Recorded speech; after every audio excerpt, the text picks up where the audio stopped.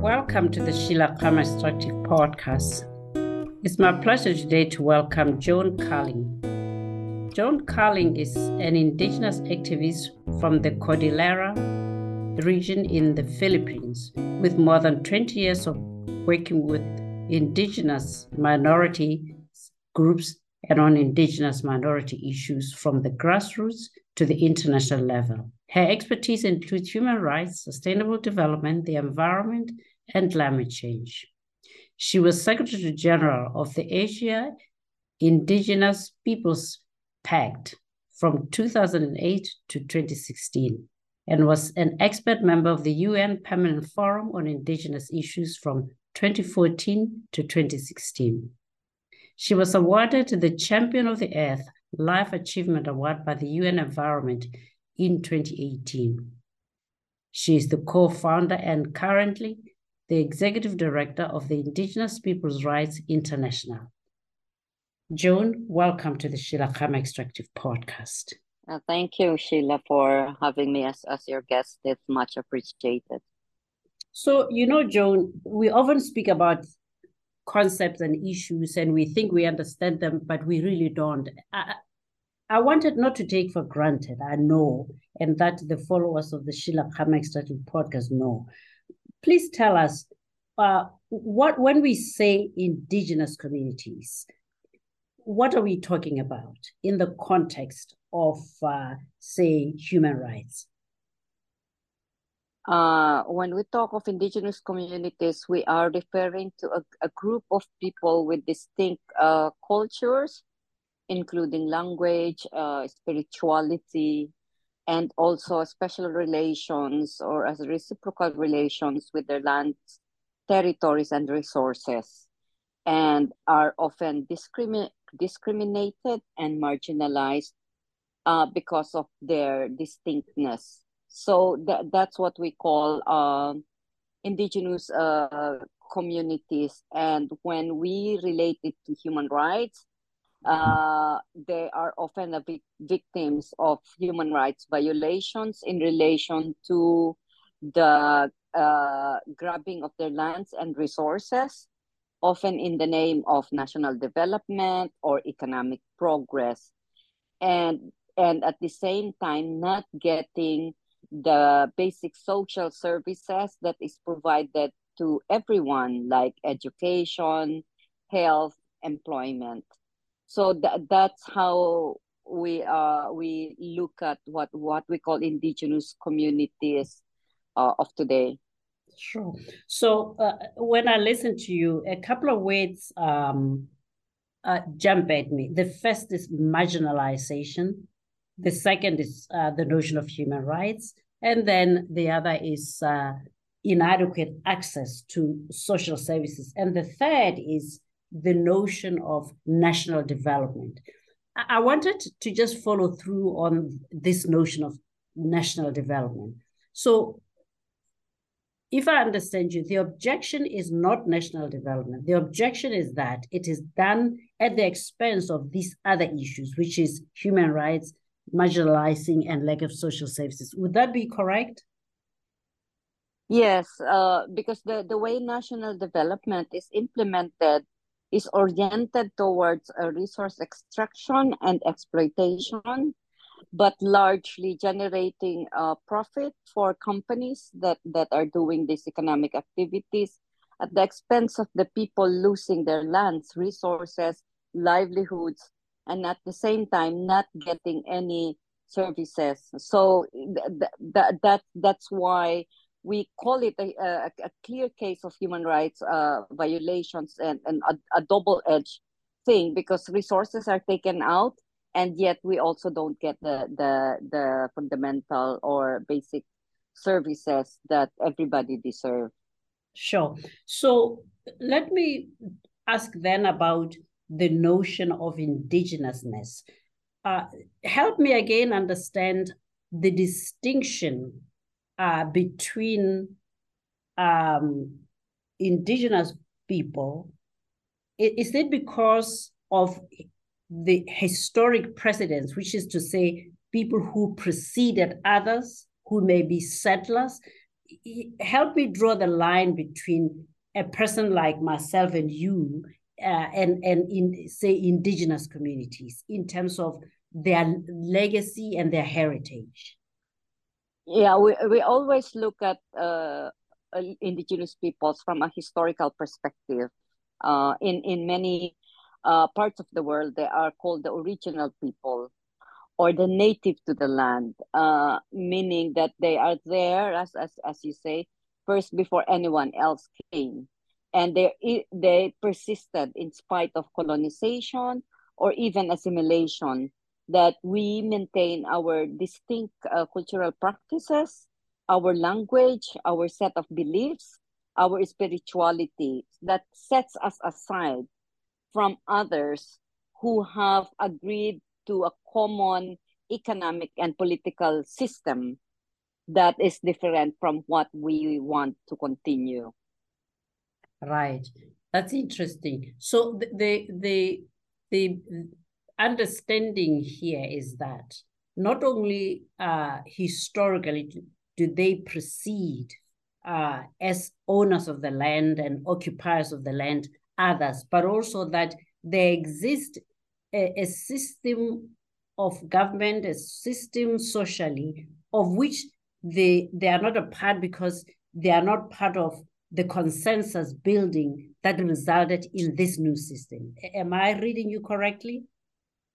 Yes, that's right. That we maintain our own traditional system of governance and rules and regulations, so what we call the customary practices that we have, and we persist and we continue to practice this in spite of all the impositions of what is called the modern system as practiced by others.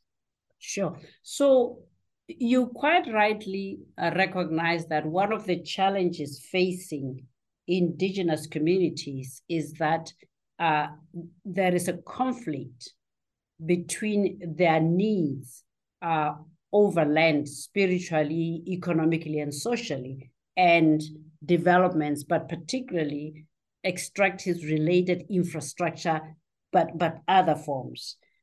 We also, I guess, know that there are also communities now that may not be indigenous, but are found in the same geographic footprint where extraction takes place. In this case, Joan, how do we manage to protect the interests of first the indigenous communities and then the other communities? Or do we then see the indigenous community and other communities as being affected in the same way and addressing their issues in the same way? No, they are not affected the same way. To begin with, the lands and resources are historically managed and governed by indigenous peoples, so they have the prior rights over these lands and resources collectively, meaning as a people, not as individuals.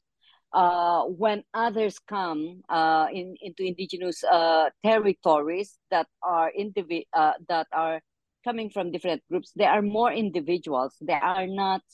They don't have collective rights as entitled to indigenous peoples, but they still have a set of rights as citizens. So they also have property rights, but that is governed by another set of rights within individual rights. So what we're talking about here is the collective rights of indigenous peoples having prior right as a collective over those that are coming in as individuals. And in order to operationalize these collective rights over indigenous peoples' lands, territories, and resources, it is required that they give their free, prior, and informed consent collectively, meaning it's a collective decision on how these resources are going to be used and conserved or managed. So could you explain to the Sheila Kama Extractive podcast what you mean by free, prior informed consent and why it is such an important tool in protecting the rights of indigenous communities. Yeah, so like I mentioned, our take of point is the collective rights of indigenous peoples over our lands, territories, and resources. As a matter of historical use of these resources and lands. And it also comes with our right to self-determination. That means we have the right to decide how these resources are going to be used and managed from present and to the future. And we do this, and the way we manage our resources is it's collectively done. So meaning if anyone wants to make use of these resources, all of us has to participate in decision making as a collective stand, not as individuals. So it's comparable to say it's like we are the owners of we belong to one house, right? And if anyone wants to come in and make use, for example, of our bed or the toilet, they have to ask permission. They cannot just come in and just lie on our bed, or they just want to come in and take our furnitures. They have to ask for our permission to do that. Sure. So, yeah, go ahead. No, I was going to say that if I understood you correctly, then what you're saying is in the absence of consensus by the entire community, then in the case, for instance, of developments of extractive projects or building of roads or other things that essentially encroach in the space otherwise owned by indigenous communities. The assumption is that in the absence of complete consensus, your view would be that that development should not go ahead. Is that correct? Yes, but I don't mean that consensus means unanimity. The way we build consensus is that we deliberate on different perspectives from the communities until we reach a point that some may say, okay, I may not agree with you, but I will go along the view of the majority. Sure. So we started off with the importance of protecting human rights, not marginalizing others, and making sure that they enjoy the benefits, at least proportionate to what they are, relinquishing. When I listen to that, then I see that while there's a lot of logic and it makes sense from a governance, a social perspective, there's also some risk. I see that there's elements of social risk, there's elements of the importance of social coherence, there's economic parity, and there's also protecting cultural heritage. When you look at all these issues, Joan, is there a hierarchy? Is there a pecking order when we engage with, say, developers or the government? Or is the pecking order going to come out of the debate itself? Or do we start with a view that this is the most important thing? I think it will come from the point of view of indigenous peoples on how they regard their well-being in relation to how we manage or how others want to make use of our resources. And it's also from the perspective of indigenous peoples, the issue of social equity and upholding our dignity as indigenous peoples, because often we are not even consulted. Somebody will just come in and say, you don't this land has been a company would just come in and say, we have the agreement or the lease to exploit your land, and you don't have any choice. All right, that is already by itself an act of discrimination, an act of violation of our rights to be part of any decision making on the use of our resources. So it's not a matter of hierarchy. No, it's a matter of also respect, non-discrimination, and understanding what it means for us if these resources are taken away from us. Sure. So I guess if we go back to the notion of prior informed consent,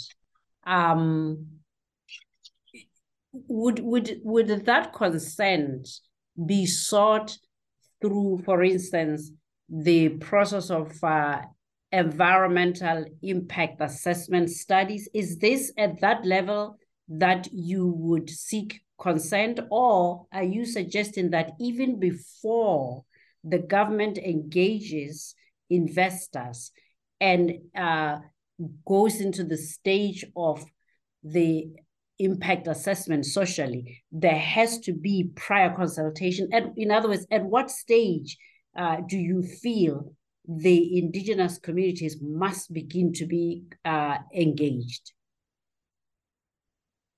Yeah, first of all, it is a reiterative process, right? It's not just a one-off. So before they even try to explore, for example, a mining, community should already be consulted at the first instance. If they're going to do some exploration activities, there has to already be consent that people are willing that their lands be used for exploration. And then once they go for extraction, that's another layer, because that's another set of activity that may have serious impacts. The point here is that in every step, we need to ensure that indigenous people's rights are respected, that there is participation also in decision making. I understand. So I think the important point you make there is that it's iterative, that is not a once-off, because with every stage in this life of a project, there are certain economic, social, and environmental implications. And as we approach these stages, then it naturally becomes important to say, are we still on the same page, or are there other issues that we could not have foreseen at the original stage, but that we must now take account of? So it seems simplistic, but let me ask you, ultimately, if I were to say, assuming that the world is able to comply with these principles and that we respect these principles and that we follow through on them, when you think about it, when you project forward, what is the ultimate goal and the interest that we are seeking to protect?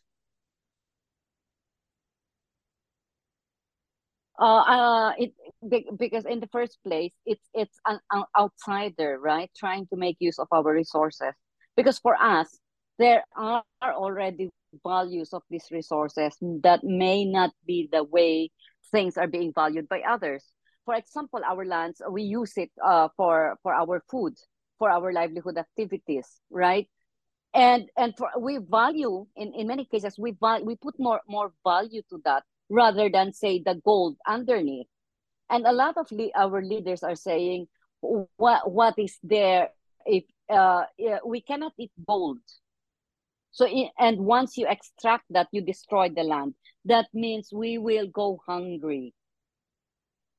So let's not assume that we have the same way of valuing things. Indigenous peoples will always value nature on how it links to our culture, to our identity, and how to ensure that this is given to is protected for the future generation. That is always our perspective. It's always that we only use what we need now, and we must ensure that the future generations will be able to continue the life that we have now. Yeah, this is a very important point, Joan, that you make, because what you're saying is we mustn't assume that the value that modern day, if you wish, governments attach to land and other resources, that the value that mining or oil and gas and, logging companies attach to the forest is not the same. And that then, I suggest, I suspect, creates a kind of conflict. How do you think this difference in the way that indigenous communities value land and the way that others value, how can we reconcile this? How can we narrow that difference of view so that perhaps we arrive at a stage where we are speaking the same language? Yeah, I think one of the things what we have learned, for example, in the study, the World Commission on Dams process, of that dams in the world has destroyed a lot of rivers, right? And it's now, and rivers have to be restored. So what clearly came out there is the first thing that we need to do is to do a needs assessment. Do we need, for example, if we want to get gold, do we need gold, right? What do we need it for? When in fact, for example, gold now, 80% is used as dowry and only 20% for industrial use. And even the one for industrial use is recyclable. You can recycle that, so you don't need to dig more, do more mining for gold, right? So that is already an important measure. Do we need it? Mm-hmm. One, that's the first. And in case we establish that, okay, we need it. If we need it, for example, if we say we need energy, then what the second option is, what are the options to get that energy or generate that energy, is the second question.